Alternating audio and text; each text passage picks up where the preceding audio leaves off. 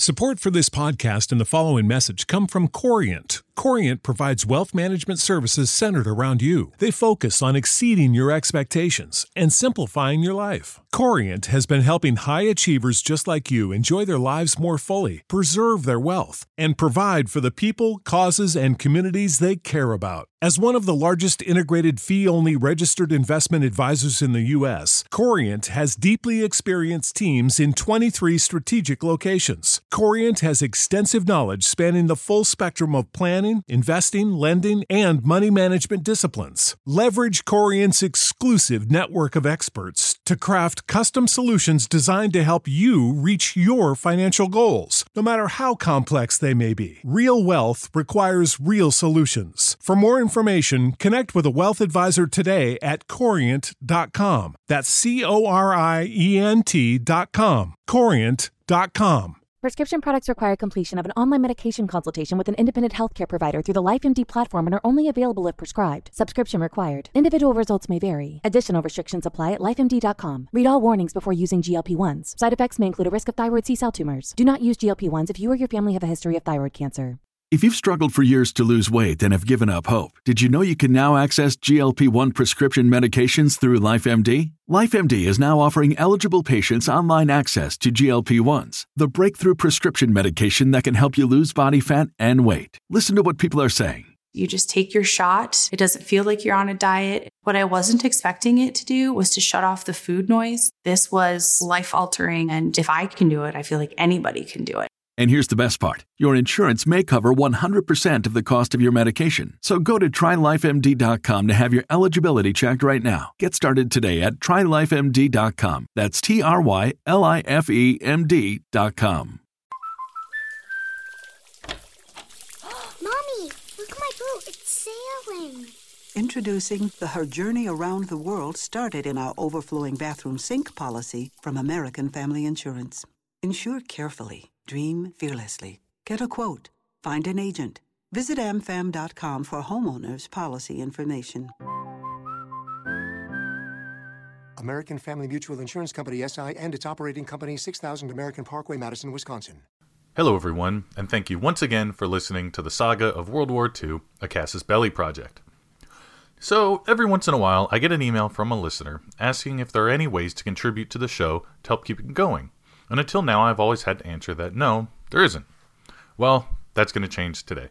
Now there is. I've decided to launch a Patreon page.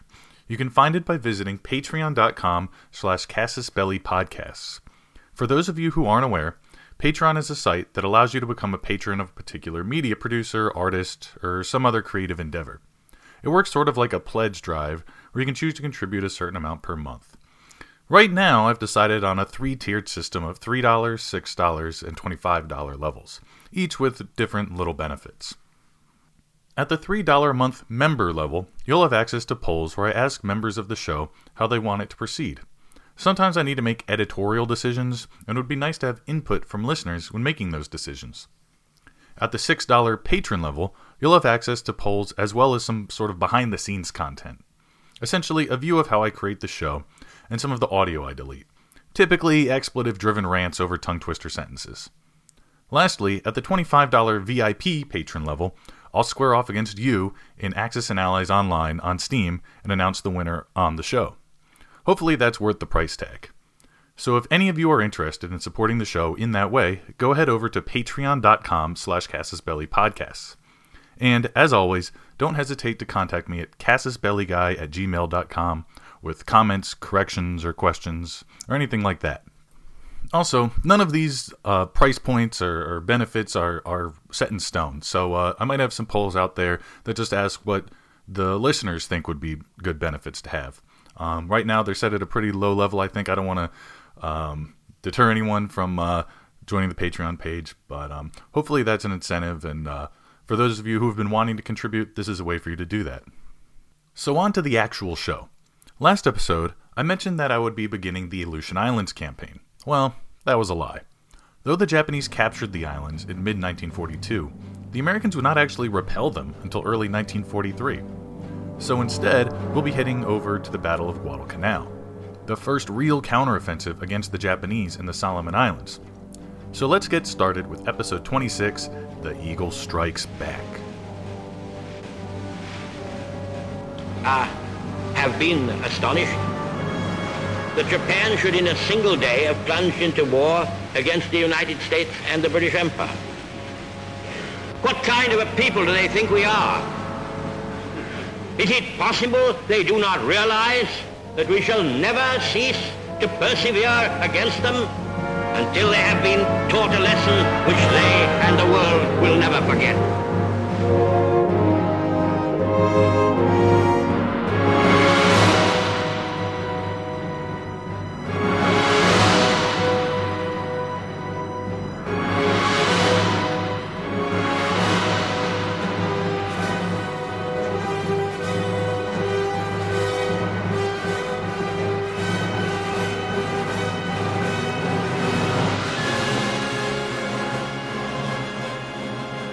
Six months of Japanese freedom of maneuver in the Pacific came crashing, or perhaps I should say sinking, to an end on June 4th, 1942, at the Battle of Midway. The Japanese had blitzed across the Pacific beginning December 7th, the year before, and had occupied lands ranging from Burma in the west to Wake Island in the east, and from Guadalcanal in the south to Attu and Kiska in the Aleutian Islands in the north, distances of 4,500 and 4,200 miles respectively. The Japanese Empire was truly vast. Having conquered such a sprawling empire, they now had to govern it, a task no less difficult than acquiring it in the first place. They not only had to provide civil administration, but also get the economies and people working again, especially since the whole point of this conquest was to secure natural resources for the Japanese economy. By 1942, the Japanese had been at the colonial administration game for the better part of a decade through their holdings in Korea, Manchuria, and coastal China. Now they just needed to apply their lessons learned to the rest of their empire. The Greater East Asia Co-Prosperity Sphere was their theoretical vehicle for imperial management. Though a pretty self-congratulatory imperial theory, the Greater East Asia Co-Prosperity Sphere was at least an earnest attempt at an alternative to Western domination in Asia. The Japanese saw themselves as the Asian liberators, who could bring all the Asian races to greatness. Of course, the Japanese' own ideas of racial superiority would undermine this in almost every way. There were some occupied populations who did buy into it nonetheless. Many occupied areas were given varying degrees of self-determination. Obviously, Thailand remained independent in name, though it was essentially a puppet state, as was French Indochina, which remained a French overseas possession in name for most of the war. Manchuria, also nominally independent, had its own puppet government, which served to extract resources on behalf of the government in Tokyo, though the Manchu population enjoyed no particular benefits under Japanese authority. Two populations which fully embraced the Japanese mission were Indians and Burmese seeking independence from Britain, perhaps because neither ever fell under full Japanese occupation. Both populations had sizable liberation armies fighting under Japanese banners. In parts of Malaya and the former Dutch East Indies, Muslim populations were courted and somewhat brought into the fold of Japanese colonial administration.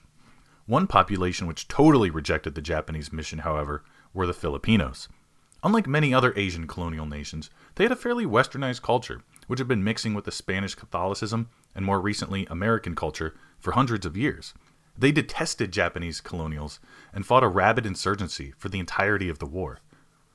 Chinese populations throughout the Western Pacific detested Japanese imperialism as well. The Chinese diaspora in Malaya never really cooperated with the Japanese, and Chinese on the mainland were well aware of Japanese cruelty and exploitative practices. Despite this, an unusual economic system developed in occupied China, partly due to the desperation of the nationalist Chinese government, which governed even less effectively than the Japanese, and constantly rounded up able-bodied men en masse as conscripts. To avoid Japanese raiding parties violently stealing crops, Chinese villagers in the hinterlands began trading with the Japanese garrisons in the population centers and entered into a sort of weird neo-feudal relationship with them. The Japanese now had to fortify their island empire by reinforcing their barriers and make it so painful for the Americans to campaign back to the home islands that they would give up before ever getting close. Surely the Americans would not expend the men and material necessary to campaign through the nearly 7,000 miles of islands and ocean they would need to in order to strike at Sacred Nippon. But that's precisely what the American Joint Chiefs, General Marshall and Admiral King, intended to do. Midway had given the American armed forces and their commanders the impetus they needed to strike back at Japan. Despite the fact that it had been long agreed that Hitler would come first, Japan had to be dealt with. The first decision to be made was along what axis to conduct the campaign. There were really only two options: to push straight through the Central Pacific and take extremely long hops between islands and be susceptible to the Imperial Japanese Navy the whole way, or take the southern route, beginning at the Solomons. The first option had the advantage that it cut out most of Japan's defensive network, but it was a very heavy lift for the Navy of 1942. It would require air cover the whole way and fast battleships that could keep up with the carriers and troop ships, which the Navy simply didn't have. The Solomons route, though longer, would require much shorter hops between islands, and allow the Navy to take advantage of land-based aircraft and supply depots, something the direct Central Pacific route completely lacked. The second option prevailed, and for no small effort by the Army. The campaign in the Pacific was always destined to be an affair dominated by the Navy, but inter-service rivalry demanded that the Army get their share if their formations were to be put to use. But the Army was loath to put soldiers under the command of sailors, so they demanded a portion of the Pacific theater. This resulted in the bizarre dissection of the Pacific areas of responsibility. The Navy, under Nimitz, would get 3/4 of the Pacific, pretty much everything north and east of New Guinea. The Army, under MacArthur, would get New Guinea and the Philippines.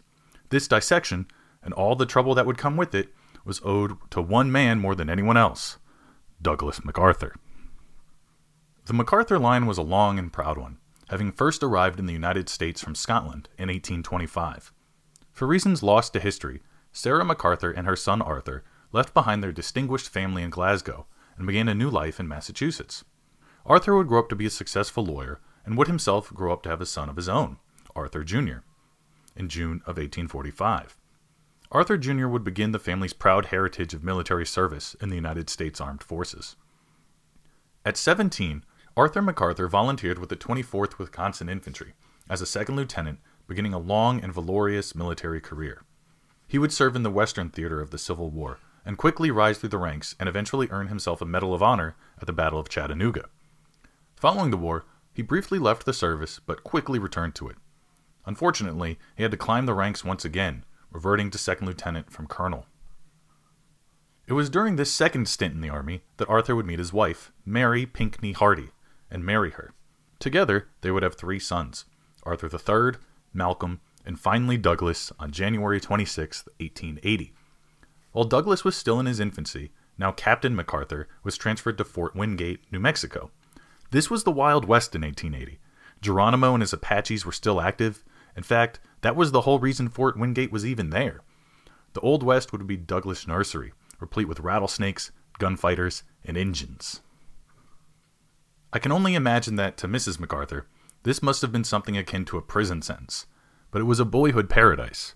The MacArthur boys weren't playing cowboys and Indians. They were living it. They were surrounded by the stark beauty of the high desert.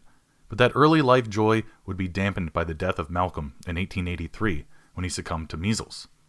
This brought Mary to her spiritual nadir, but it strengthened her relationship with her 2 surviving children, especially during the long weeks she nursed them back to health from diseases ranging from diphtheria to measles to scarlet fever. In 1884, Captain MacArthur was transferred to Fort Sheldon, 300 miles south of Wingate in New Mexico, and somehow even hotter and more remote. They would remain there until transferred again, this time to Fort Leavenworth, Kansas. Unlike the tiny frontier outposts where Douglas had spent his childhood thus far, Leavenworth was a proper army base with an actual school. No longer would his days be free to roam. He now had to attend classes, which he thoroughly despised, and his grades reflected it.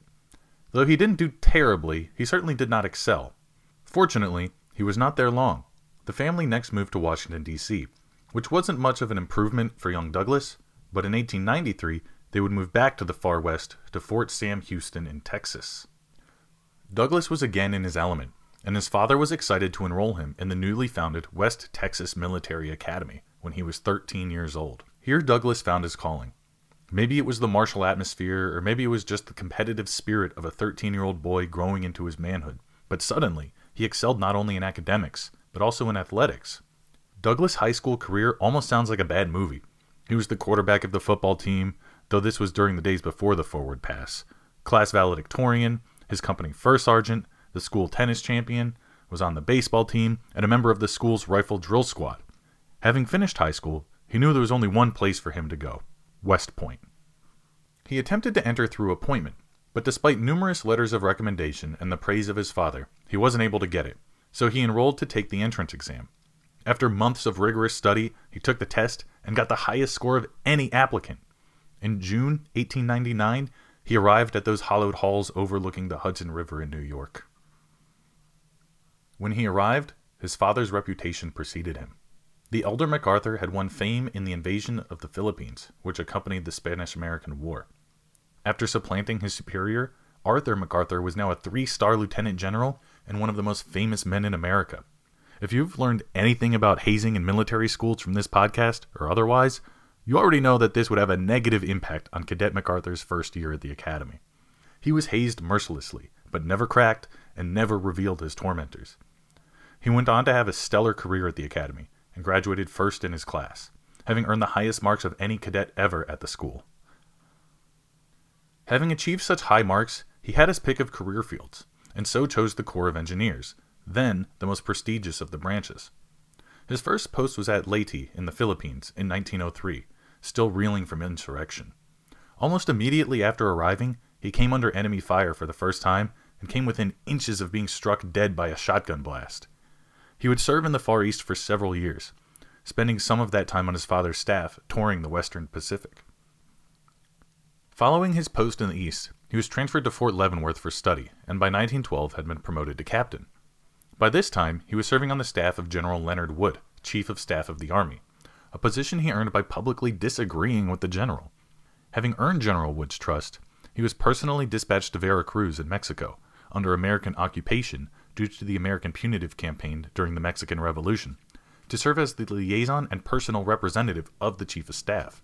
Here, he would once again put himself in harm's way on a solo expedition to requisition locomotives for the Veracruz occupation. Despite orders to remain within the confines of the American cantonment, he ventured out to acquire these locomotives, and was fired upon by Mexican soldiers. He fired back, and supposedly brought down a few of his would-be killers.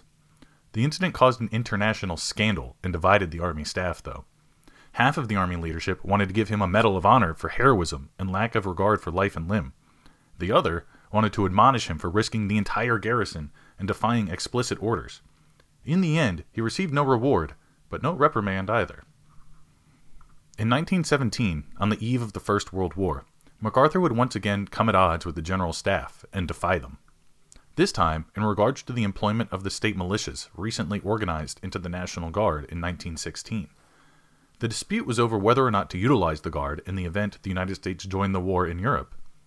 The overall opinion of the General Staff was that only seasoned regular Army soldiers should be utilized, and that glorified militiamen were not up to snuff. Now Major MacArthur disagreed emphatically. He argued that these same men had served his father well in the Philippines, and could function every bit as well as regular Army soldiers. MacArthur was so confident that when rebuffed by his superiors, he went straight to the Secretary of War with his pitch. The Secretary was so impressed, he acted on MacArthur's advice and created the 42nd Rainbow Division from the National Guard units across the United States. MacArthur would serve as its first Chief of Staff, as a full-bird colonel of infantry rather than engineers. Because of his antics, MacArthur was now beginning to earn a reputation for himself as something of a self-aggrandizing prima donna. General Enoch Crowder is often quoted as having said, "Arthur MacArthur was the most flamboyantly egoistic man I had ever seen, until I met his son." During the First World War, MacArthur would begin to show that touch for the dramatic that became his calling card 2 decades later. He wore a characteristically personalized and non-regulation version of the uniform as he strode across the battlefield. He never took cover and always made sure to stay standing regardless of incoming artillery or direct fire. On both of his visits to the front, he was gassed and injured since he refused to wear a gas mask. On both occasions, he refused medical treatment. Of course, this behavior is great for the press, but it raises eyebrows from other soldiers and officers. This behavior isn't necessarily the best example to set for your subordinates, but it sure does get the press to write about what a magnificent son of a bitch you are. Mommy, look at my boat. It's sailing. Introducing the Her Journey Around the World started in our overflowing bathroom sink policy from American Family Insurance. Insure carefully. Dream fearlessly. Get a quote. Find an agent. Visit amfam.com for homeowners policy information. American Family Mutual Insurance Company, SI, and its operating company, 6000 American Parkway, Madison, Wisconsin. The self-promotion, though effective, didn't get him his second star after the armistice, nor did it get the 9 men of his brigade their medals of honor, MacArthur being one of them. MacArthur did manage to remain relevant after the war, though, a feat in and of itself. First, he was appointed superintendent of West Point for 3 years, during which time he reformed the curriculum and probably saved it from abolition by Congress. It was also while at West Point that he met one Louise Brooks, a 26-year-old divorcee. They courted, and the 44-year-old MacArthur married her. The marriage would only last 7 years, no doubt owing to the former Miss Brooks' disdain for living in Manila.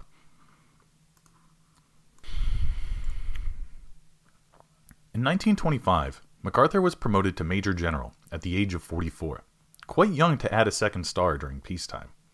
5 years later, in 1930, President Hoover appointed him Chief of Staff of the Army.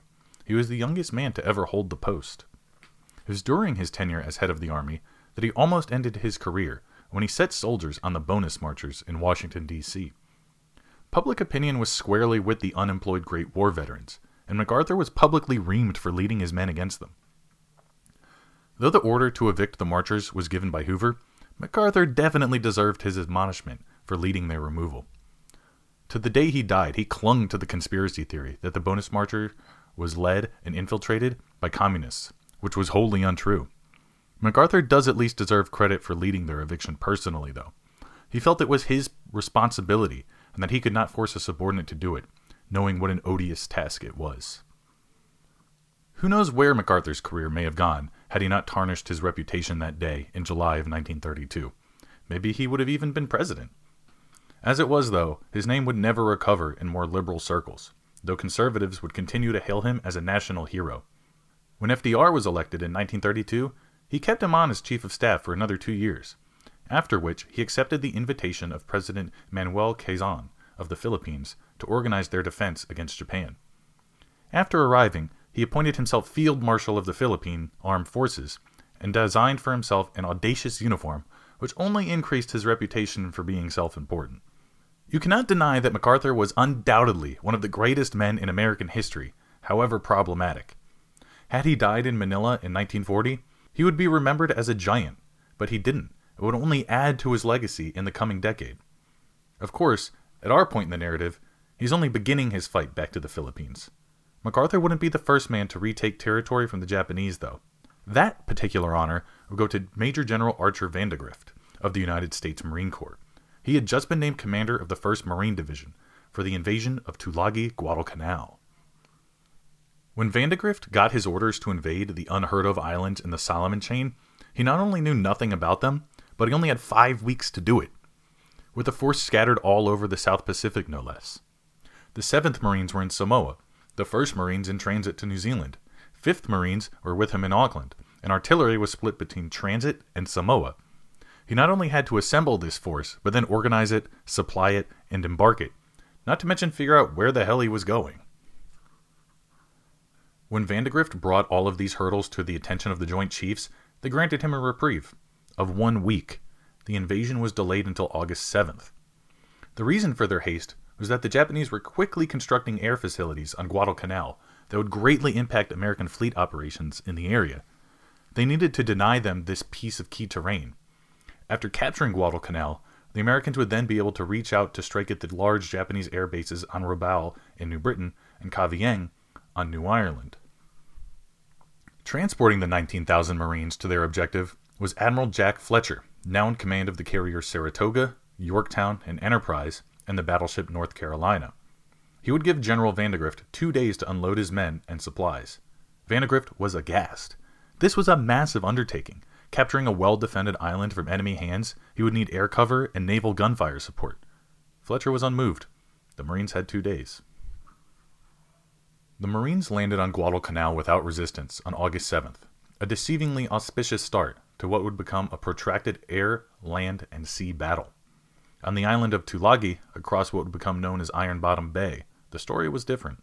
Here, the Japanese put up stiff resistance on the shore and kept it up as the 1st Marine Raider Battalion pushed their way inland. On the night of August 7th, the Japanese launched their first banzai charge of the war against Americans.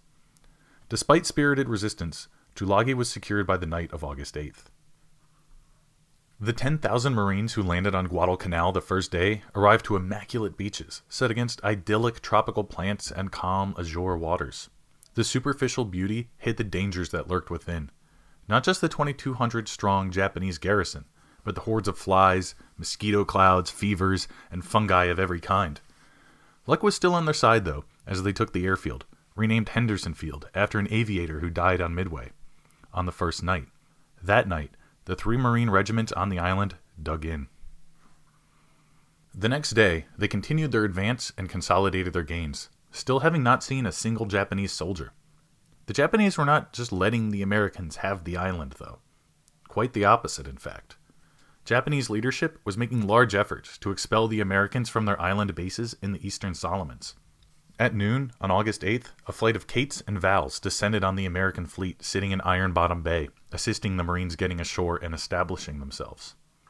Though the aerial attacks were thoroughly disrupted, they did manage to damage and ultimately destroy 2 American ships, the destroyer Jarvis and the transport George F. Elliott, the latter being the first ship to go down in Iron Bottom Bay, with all of its attendant supplies that it had been waiting to offload.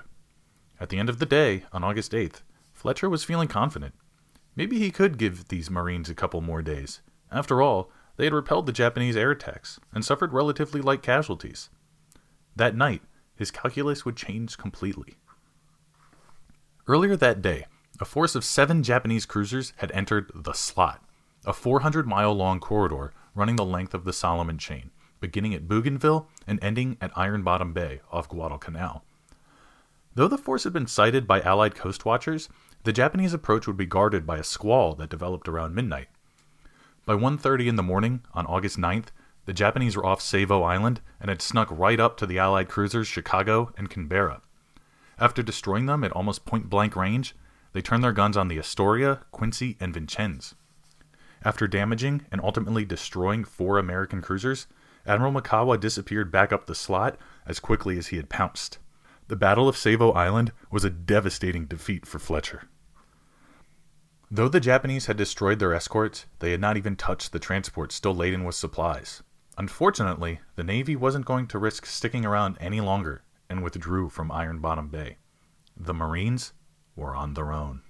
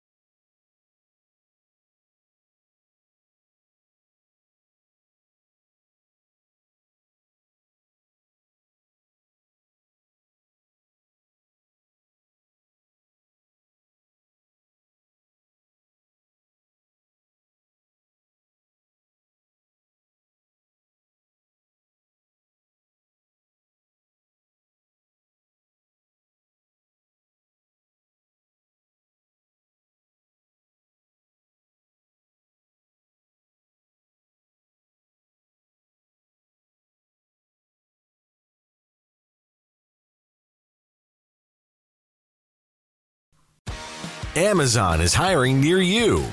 Earn a competitive wage and start as soon as 7 days. No resume or experience required. Health and safety are a top priority with all of our roles and sites, and Amazon is taking precautions in our buildings to keep people healthy.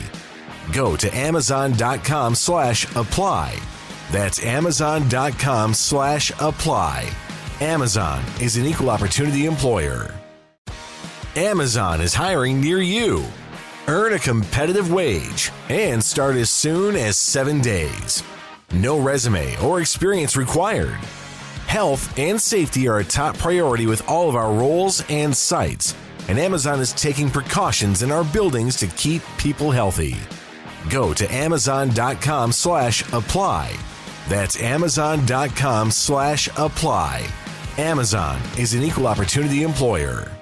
Support for this podcast and the following message come from Corient. Corient provides wealth management services centered around you. They focus on exceeding your expectations and simplifying your life. Corient has been helping high achievers just like you enjoy their lives more fully, preserve their wealth, and provide for the people, causes, and communities they care about. As one of the largest integrated fee-only registered investment advisors in the U.S., Corient has deeply experienced teams in 23 strategic locations. Corient has extensive knowledge spanning the full spectrum of planning, investing, lending, and money management disciplines. Leverage Corient's exclusive network of experts to craft custom solutions designed to help you reach your financial goals, no matter how complex they may be. Real wealth requires real solutions. For more information, connect with a wealth advisor today at Corient.com. That's Corient.com. Corient.com.